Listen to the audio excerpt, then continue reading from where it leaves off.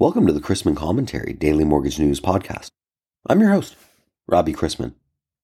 Topics on today's episode include home sales and rates, my interview with Verisk's Kingsley, Greenland on servicing for climate risk and technology solutions, and the economy's all right. Thanks to this week's podcast sponsor, Truve. Truve lets applicants verify income, employment, assets, insurance, and switch direct deposits. Unlock the open power of finance with Truve. Life is full of surprises, good and bad. Rates aren't a surprise. The U.S. Federal Reserve can only do so much about inflation. Geopolitics are a big deal, of course, and there's nothing our Fed, tasked with maintaining economic stability in this country, can do about those. Vendors and lenders are doing what they can, cutting over capacity and expenses. Capital market staffs everywhere are interested in which investors have pushed out the $2,500 Fannie and Freddie month-old home-ready credit, as well as non-QM, jumbo, co-issue, and servicing buyers. Everything revolves around finding ways to originate more. Existing home sales started 2024 on a positive note, increasing 3.1% in January, as single-family sales accounted for the entire gain. The 4 million unit annual pace of total resales represents a moderate rebound from December's near cycle low and marks the fastest pace since last August. Sales declined 1.7% from the prior year, and the boost in sales is the anticipated catching up to the contracts that were signed late in the fourth quarter as mortgage rates fell. Some other data points of note from NAR's report include the median existing home sales price climbing 5.1% from January 2023 to $379,100, the seventh consecutive month of year-over-year price gains. And the inventory of unsold existing homes increased 2.0% from December 2023 to 1.01 million at the end of January, or the equivalent of 3.0 months supply at the current monthly sales pace. And what about rates? For the week ending February 22nd, Freddie Mac's primary mortgage market survey reported that the average 30-year fixed-rate mortgage increased 13 basis points for the second straight week to 6.90%, the highest level since 6.95% in mid-December. Meanwhile, the 15-year rate increased 17 basis points to 6.29 after a 22 basis point jump previously, also its highest since 6.38% in the week ending December 14, 2023. The 15-year rate is important to pay attention to because with aggregate prepayment speeds in both Ginnie Mae and Fannie Mae 30-year mortgages currently trending around multi-decade lows, one source of relatively faster speeds for investors are Ginnie Mae 2 15-year agency MBS. Compared to a year ago, rates on the 30-year and 15-year fixed mortgage rates remain higher by 40 basis points and 53 basis points, but lower by 89 basis points and 74 basis points respectively from the cycle highs in October. Last month, rates had gotten to as low as 119 basis points and 127 basis points below the October highs. For today's interview, I wanted to welcome back to the show Verisk's Kingsley, Greenland to talk about servicing for climate risk and technology solutions. He leads the mortgage risk analytics practice at Verisk Extreme Event Solutions, holding an MBA from IESE and an MA in economics from Boston University. This last year, it didn't seem like there were a ton of hurricanes or a bunch of wildfires in California. Are we out of the woods when it comes to this climate risk? What's your thought about it? Obviously, there's ebbs and flows and nature is cycled, but where are we today? Yeah, out of the woods, I don't think so. The problem of the built environment, houses, offices, multifamily still existing in harm's way hasn't changed, nor has the run-up in property values translated into replacement values, which are driving, in cases, insurance premiums. But last year, in terms of natural hazards, saw around $60 billion in insured losses for what have historically been referred to as secondary perils, although that's not an appropriate framing. It's not the best we can do because the models and the damage are as precise and as material as what you would infer is the the primary perils. So if you look at the space and you have things like earthquakes and hurricanes, these low frequency, high severity events, it's not surprising that you would have some years where you have one or two or even no observations of that peril.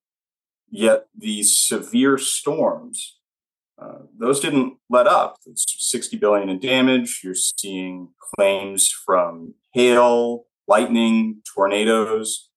And if we look at the climate science, there isn't as much consensus, as much of a direct line between thunderstorms and increasing global temperatures, but it's still a weather-based risk, which means the similar technologies apply to increase resilience and expect better outcomes, both on the banking and servicing side. So there's still a lot of work to be done, and I do not think that the long-term risk has really changed just because we had a year or two or even 3 years of no hurricanes or no headline earthquakes, wildfires, etc. Yeah, I have some friends that are skeptics about these climate disasters. And what I would say to them, because it seems like there's no convincing some people that the climate is changing, is that the natural disasters that do occur, say they're at the same pace and intensity they were 100 years ago, the property values are that much higher. So the damage totals are going to be that much higher. Are we seeing better construction, and so that may mitigate in the future? How do you model the risk and the overall value proposition for these climate disasters as we move further into the 21st century?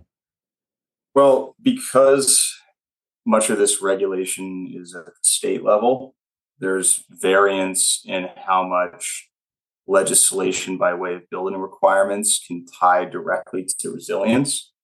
But there are regional differences in construction and, by extension, better outcomes for the same event. If you look at Florida concrete, fairly common, newer construction, but you're not going to see that in New England where the housing stock is very old. So if you take the same event and the same severity and apply it to a newer building, yeah, there's a case that we can create structures that have the right features, the right adaptation to a changing climate. But there's also a limit to that.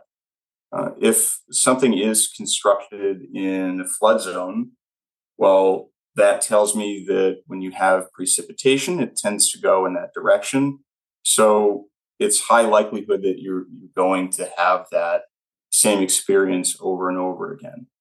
A separate issue, but you can look at the perils and sort of naively rank them and say which between something like wildfire, earthquake, and hurricane, which weather events have the highest potential to make adaptations and perform better? Well, wildfire is right for this because with proper management, better real-time analytics, you don't have the same negative outcomes as if you just let things grow and sort of fall victim to a faster water cycle on top of increased vegetation growth from the prior season. That's the path to the bad wildfire case. You have a lot of growth and it gets really dry, and then you have a typically man-made trigger which causes a wildfire. Well, much of that is preventable through basic things by not having a lot of dry brush in the area, not having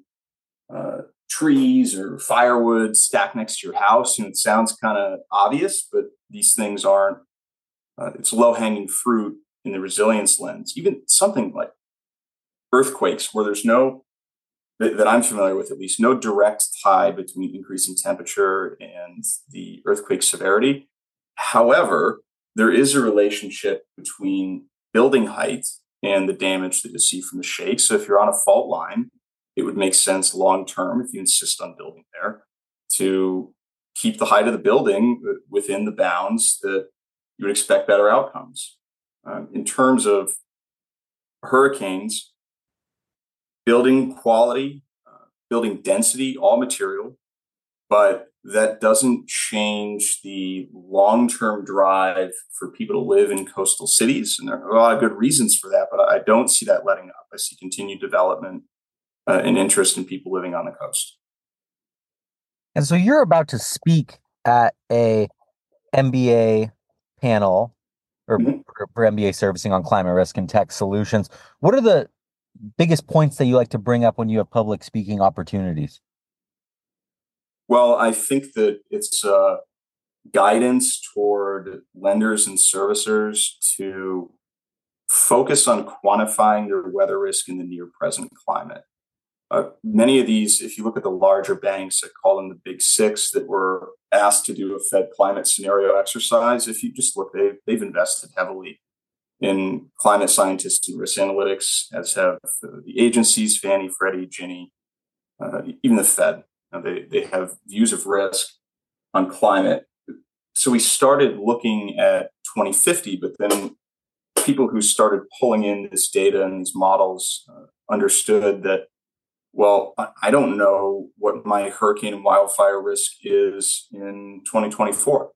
So that's step one, is use the existing models to find out what your average annual loss is and what your tail risk is, and take your own internal analytics to tie those loss metrics through your probability of default and loss given default models if you have them internally, or to simulate and run through scenarios of what would happen in a risk management lens through operations if your loans or servicing obligations were impacted by some of these synthetic events in a natural catastrophe catalog.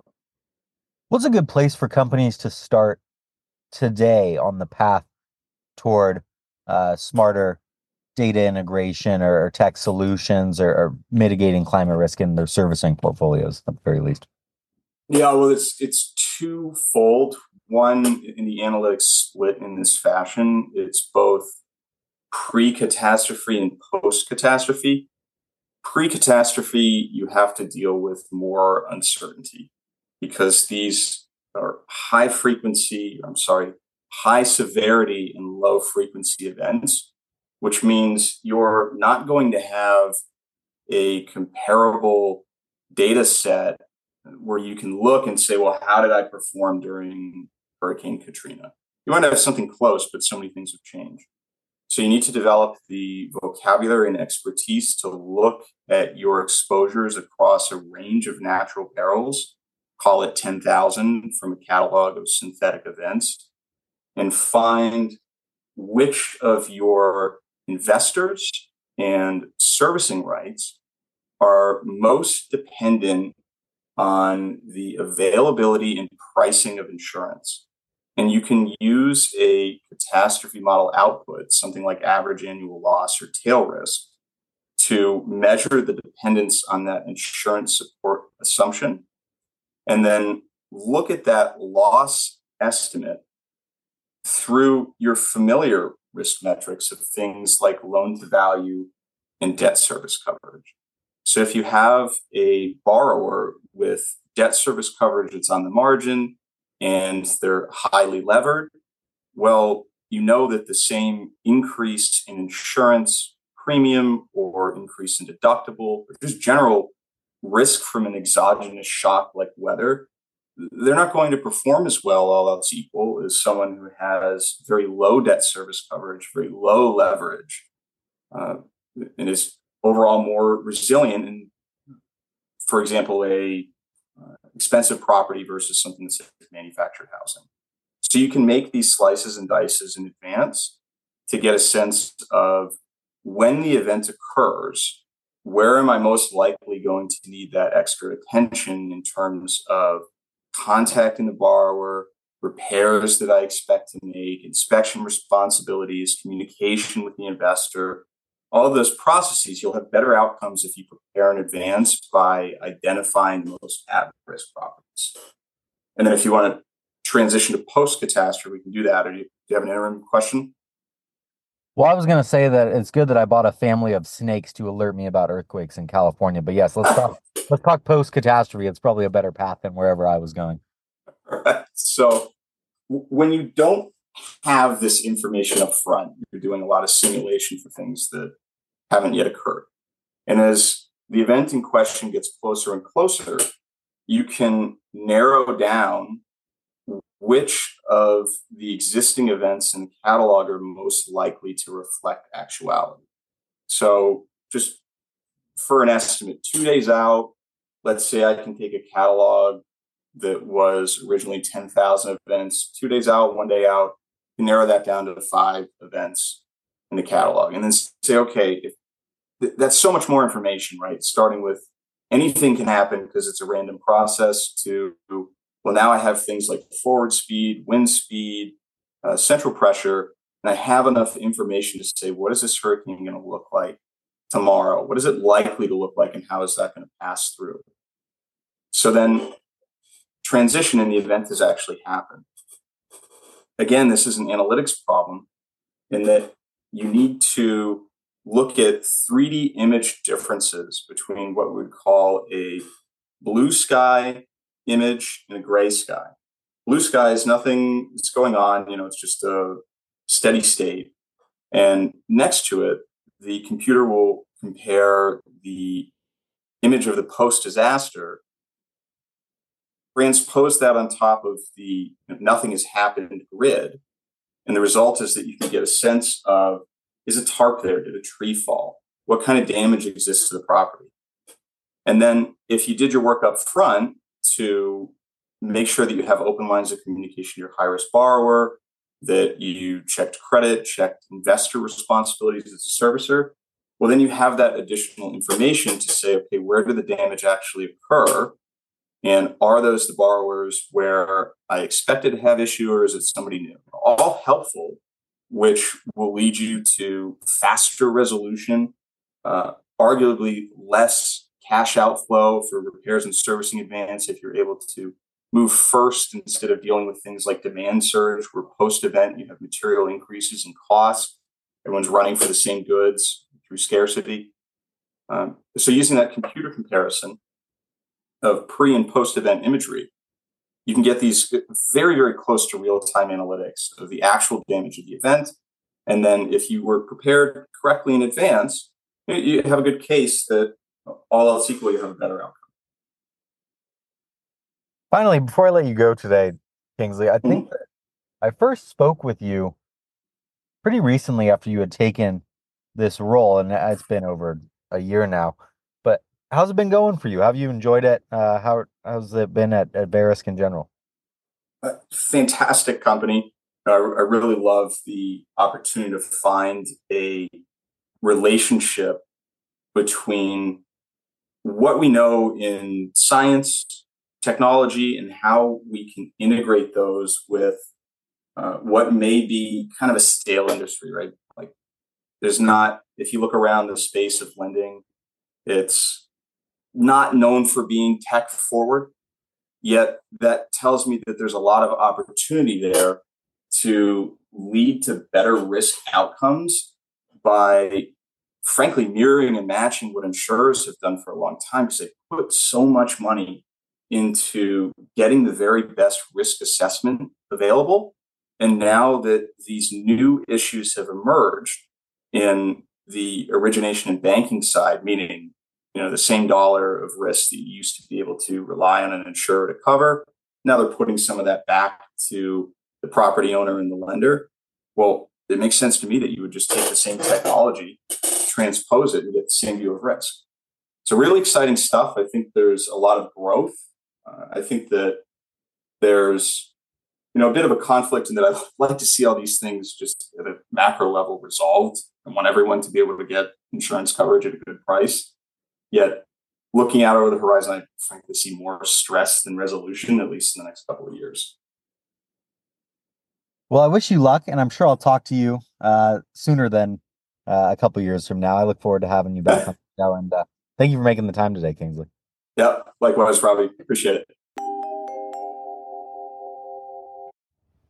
Turning to the economy, and therefore the bond markets, and therefore mortgage rates, The implied likelihood of a Fed rate cut in May continued to fall yesterday after U.S. jobless claims fell to the lowest level in a month, and Fed officials warned of easing too much on improving inflation. Vice Chair Jefferson said that it will likely be appropriate to begin cutting rates later this year, and that he's cautiously optimistic about the way inflation is evolving. His main risks to predictable Fed policy in 2024 are resilient consumer spending, robust employment, and elevated geopolitical risks. It is important to remember that not only does consumer spending serve as an excellent recession indicator, but it also plays an underrated role in Fed policy. The bullish U.S. economy has forced investors in 2024 to walk back bets on rate cuts. Pricing in Fed funds futures now implies 3 rate cuts for the year. The Fed minutes released earlier this week revealed that, quote, in discussing the policy outlook, participants judged that the policy rate was likely at its peak for the tightening cycle. Today's calendar has no economic releases or Fed speakers scheduled, which is music to the ears of those market participants that are out of the office with many schools on vacation. Accordingly, trade volumes should be on the lighter side. Treasuries, though, will likely be seeing some setup for the $169 billion in month-end auctions next week, with $63 billion 2-year and $64 billion 5-year notes auctioned on Monday, followed by $42 billion of 7-year notes on Tuesday. With no economic data on today's calendar, we begin the day with agency MBS prices, little change from Thursday evening, and the 10-year yielding 4.32 after closing yesterday at 4.33%. Let's wrap up with a joke and some housekeeping. A young co-ed, very attractive, wore an extra tight blouse and shirt which magnified her charms. She wriggled up to her professor after class and cooed, "Professor, anything I can do to pass your exam with high marks?" The professor smiled at her and asked, "Anything?" She replied, "Anything at all." "Okay," the professor said. "Study."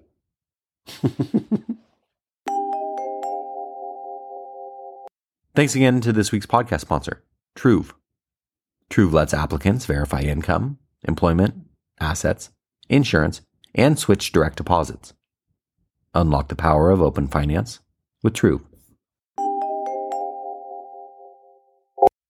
If you have any questions about the podcast or sponsoring opportunities, send me an email at robbie@robchrisman.com.